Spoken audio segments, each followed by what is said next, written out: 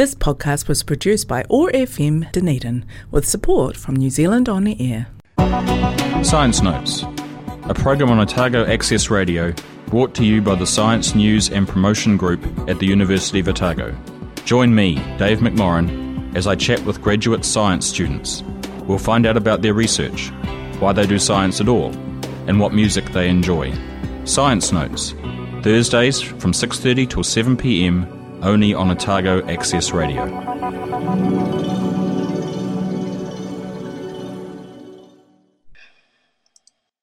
Well, good evening and welcome to Science Notes again for another week. My name's Dave McMorrin and this week our guest is Pradeesh.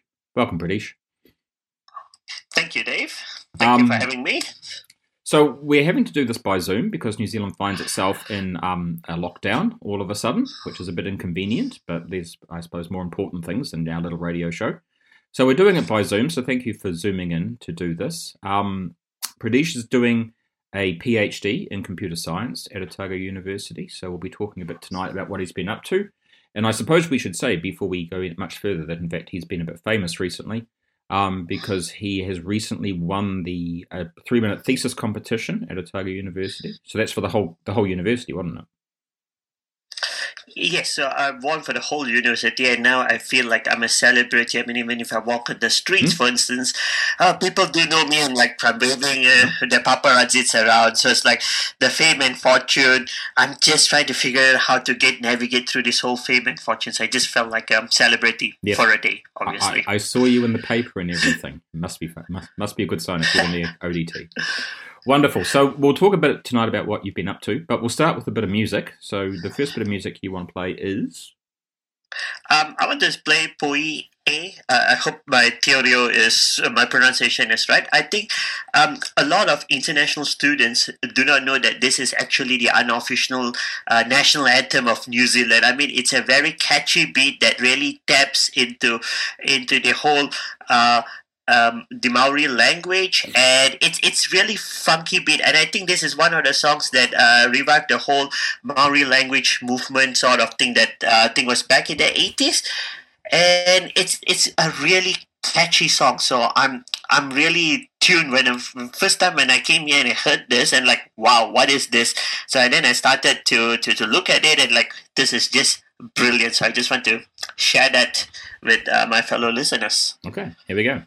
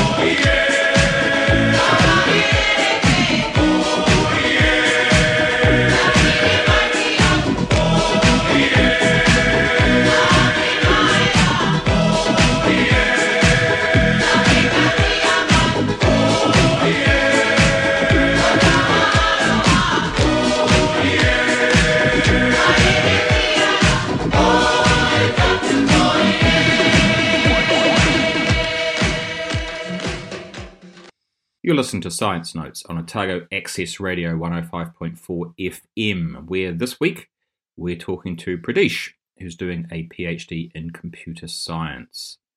So before we get into the nuts and bolts of what your research has been about, how is it that you've ended up in Dunedin, in lockdown, as it turns out, doing a PhD? Wow. Okay. So it's a really interesting story, Dave. So prior to coming down here to Otago, even to Dunedin, I've never even heard of Dunedin or even University of Otago. I used to work back in Malaysia. I mean, I really enjoyed my 9 to 5 job, except it's Asia, so we don't really work 9 to 5. We work from 7 to 10, 7 to 9 is like we really work for long hours, sort of thing. I was pretty much to be honest, I was kind of like depressed. It was just like a rat's race, just getting in, clocking off. So just imagine, when I get to work, I don't see the sunrise. When I leave work, I don't get to see the sunset. So it's just dark in and just dark out, sort of thing. So one day, so it was this like education expo fair, Australia, New Zealand education expo fair. I did my undergraduate in Australia, so I'm pretty much well versed with Australian universities.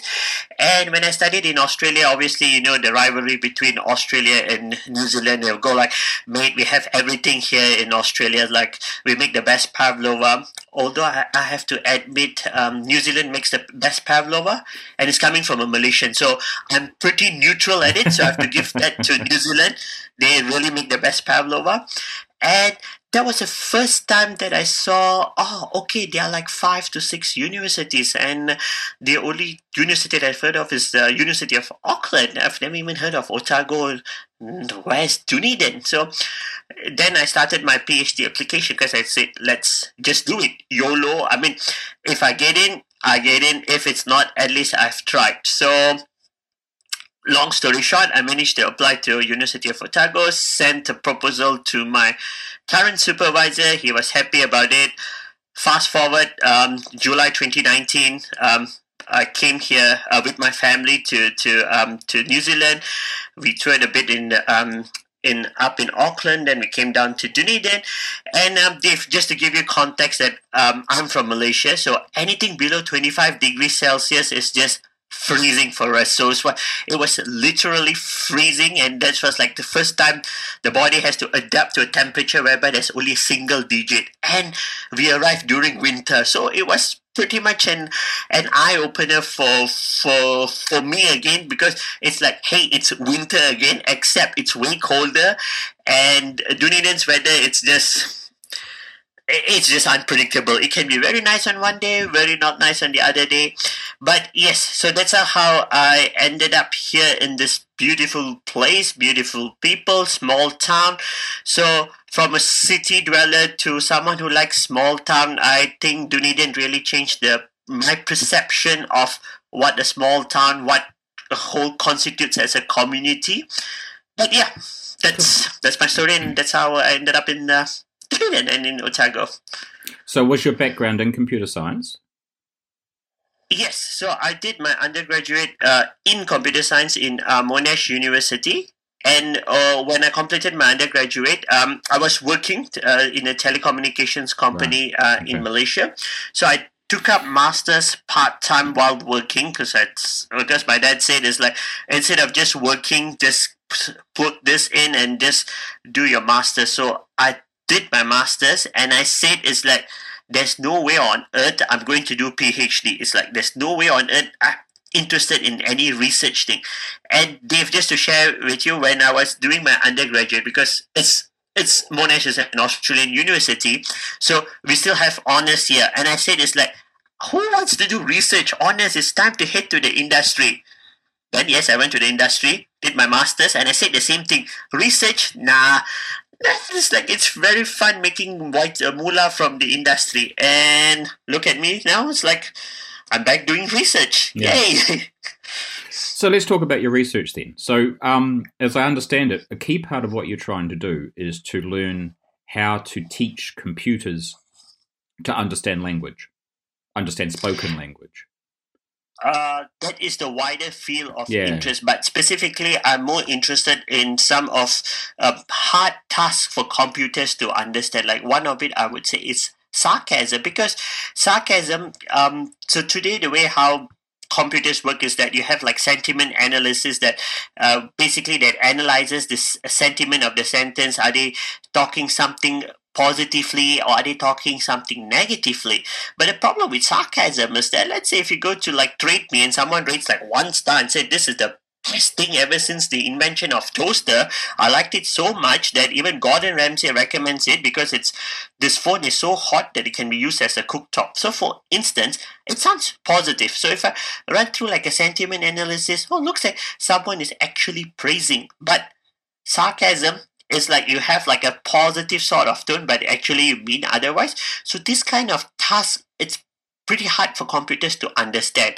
And the reason why we need to look into such areas is that we have a bigger problem in hand right now. With the growth of internet, we're seeing high number cases of like cyberbullying, hate speech against minority. So the question right now is that can we actually improve this existing algorithms that's out there so that they can learn the nuances of sarcasm, like how humans do understand to a certain extent, obviously, because sarcasm, it's very, very subjective and it varies from one person to another person, even if they're from the same cultural background. So the question I have is that can we start improving the current hate speech detection, cyberbullying detection by incorporating sarcasm, like to detect sarcasm? Particularly the target of sarcasm. So that's my area that I'm focused on. So given like a sarcastic sentence, can we extract out the target of sarcasm? So you could say it's like he is good at cooking, just like Taylor Swift when it comes to relationship. Sorry, Taylor Swift fan. I'm a Taylor Swift fan myself, but it's just an example. So please don't carry a pitchfork and hunt me down in Dunedin. I'm just a Swiftie fan, just like you guys out there. So, like for instance, given the sentence earlier, so the target of sarcasm I'm making fun is pronoun he, and at the same time I'm making fun of Taylor Swift. So can we extract this automatically? Because if we could extract this target automatically, we can actually use that to protect the victim. So example, cyberbullies, I mean, things have changed. Bullying used to stop when we leave school, but now bullies just bring it online and you have connected to the internet. So can we protect our tamariki or our children by having an early intervention? So all of these like speeches of bullies or whatever gets hidden, and at least they don't feel overwhelmed, or I just don't want them to really to suffer from what bullies tend to do. I mean, to rob from your dignity and every other thing. So that's the whole big picture that I'm trying to solve. Obviously, it's not fixing world hunger, but just trying to make one small tiny change. Yes. How do you eat an elephant? One bite at a time, all that sort of thing. Yeah, one bite at a time. So then, what is it that you? So how do you go about trying to teach your computer to? I mean, is it? It seems to me it must be some sort of something to do with context of what's being said, or is it just the language itself? Or what, it seems like quite a difficult problem. So what are you trying to do to do it? Okay, so basically our approach is that we have like a couple of data sets, because this was a new problem that was coined in 2019. So it was little work has been done on like this niche area. Sarcasm detection as a whole in computer science, there's been a lot of work that's been put into it. But extracting the target of sarcasm, it's still a new and novel area in this field. So how we plan to approach in our work is that this is where neural network comes into play. I mean, if you give heaps and heaps of data, it looks at patterns, and then it looks at, okay, so which of the following, let's say, words could be the target of sarcasm. So in my work, so what we did is that we got various different of data sets. So we got one from Reddit, we got one from Twitter, and one from like book snippets. Because the language that's used on Reddit differs from Twitter, and the way of how books are written, let's say sarcastic, like Jane Austen's books, for instance, you can do some of it like she's being like sarcastic in it. Like Pride and Prejudice, for instance, is like you can see the use of stuff, but it really differs from one medium to another medium. So we built a neural network, artificial intelligence, which then looks at the words. Again, computers do not see words as words, they see it as numbers. So it gets mapped to like a very high dimensional matrix. And because the way of how word embedding, I'm just sharing the way, it's just a very high level thing just to share, is that so words that are close together will tend to appear in similar vector space. So for instance, if I say it's like a man, if I say king plus woman, computer knows it's queen, because when you add these 2 points in the vector space, it knows that, okay, it's somewhere close to the queen. So that's how computers actually understand language. Of course, there are newer models, newer way, but I'm just giving you an oversimplified version to the audience here. So we just feed it this whole data to the neural network, which looks at the positions of word, looks at, okay, which word should it pay more attention to, which word has more importance, so that it can try to infer, should that be the particular word or should that be the particular target of sarcasm. But Dave, what we discovered is just amazing. Machines are just as good as humans when it comes to detecting sarcasm. So, I mean, humans, we have a poor rate of detecting sarcasm. Like for instance, like even if I get 2 Kiwis and if I try to be sarcastic, one person gets it, the other person doesn't get it. So even people from the same cultural context do not get it. So if humans can't give annotated data properly, machines also have a challenge on identifying what constitutes sarcasm. And like in mediums like Reddit, for instance, if I get like linguists or annotators and let's say, hey, can you please annotate this text or not? So, and there are some new words that's being coined in Reddit, so you need to get the background. And sometimes the best person to ask is that to the authors who have actually posted the comment, hey, are you being sarcastic or not? But the problem is we may not know. And even if we ask them, that sort of like ruins the fun, or it just takes away from that factor. I mean, we were not able to learn. So there's a problem. So we are just making baby steps, one step at a time, and to highlight, to say that sometimes research is not about making the next big thing. We are just highlighting out, hey, it's a difficult problem, and moving forward, someone can pick it up, can improve it. Yep. I mean, this is the case with a lot of science, isn't it? Is that part of the research involves properly understanding the problem. It doesn't necessarily involve coming up with a solution. You've got to understand the problem first. Yes, but I think right now what's the problem in science is that people really like to talk about successes.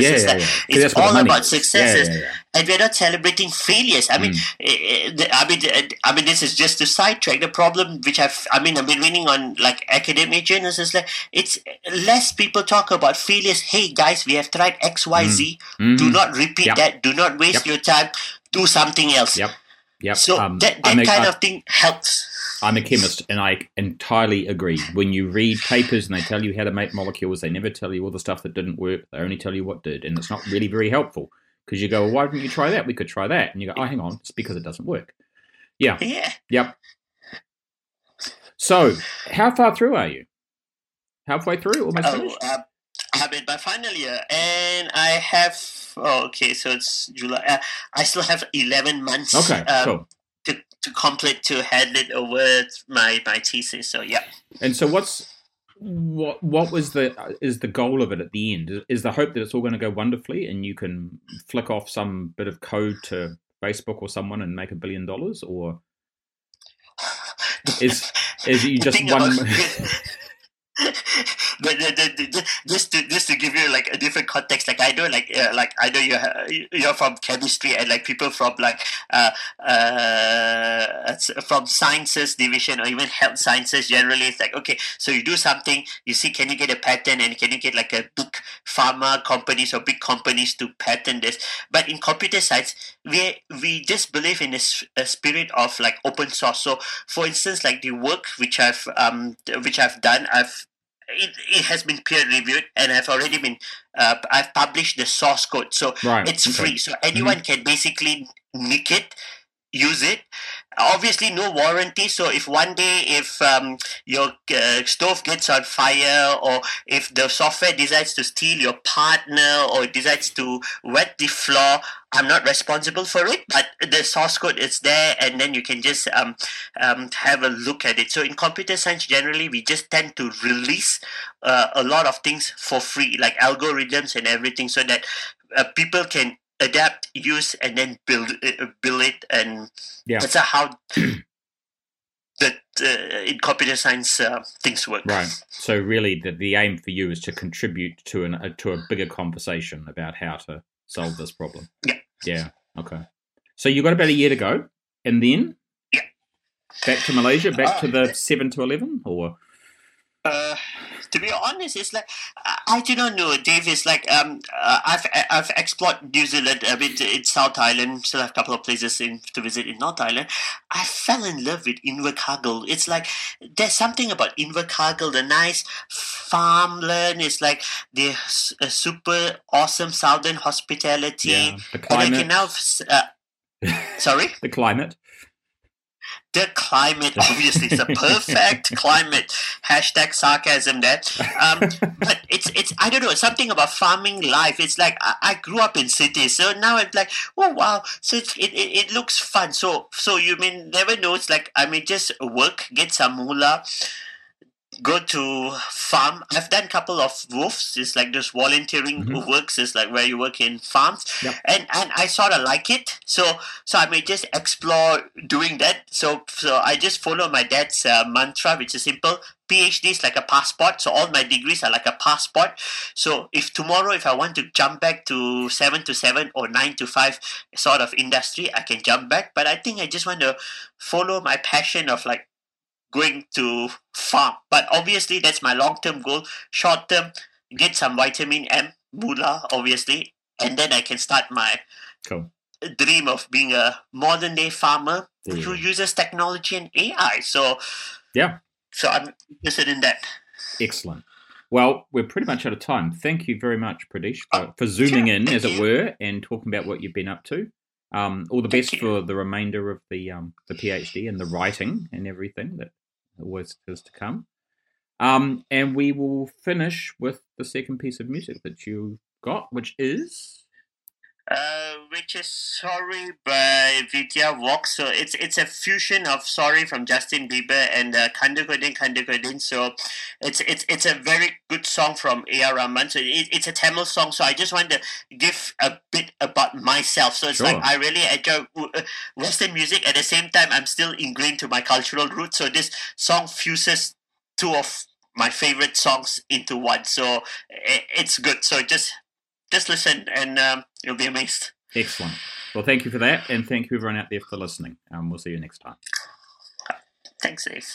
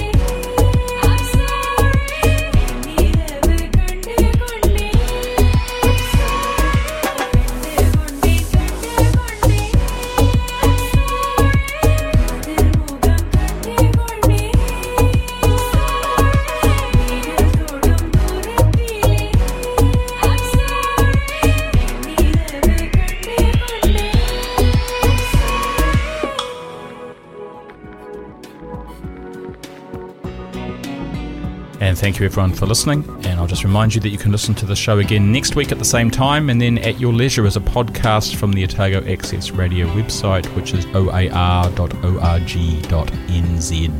Science Notes, brought to you by the Science News and Promotion Group at the University of Otago.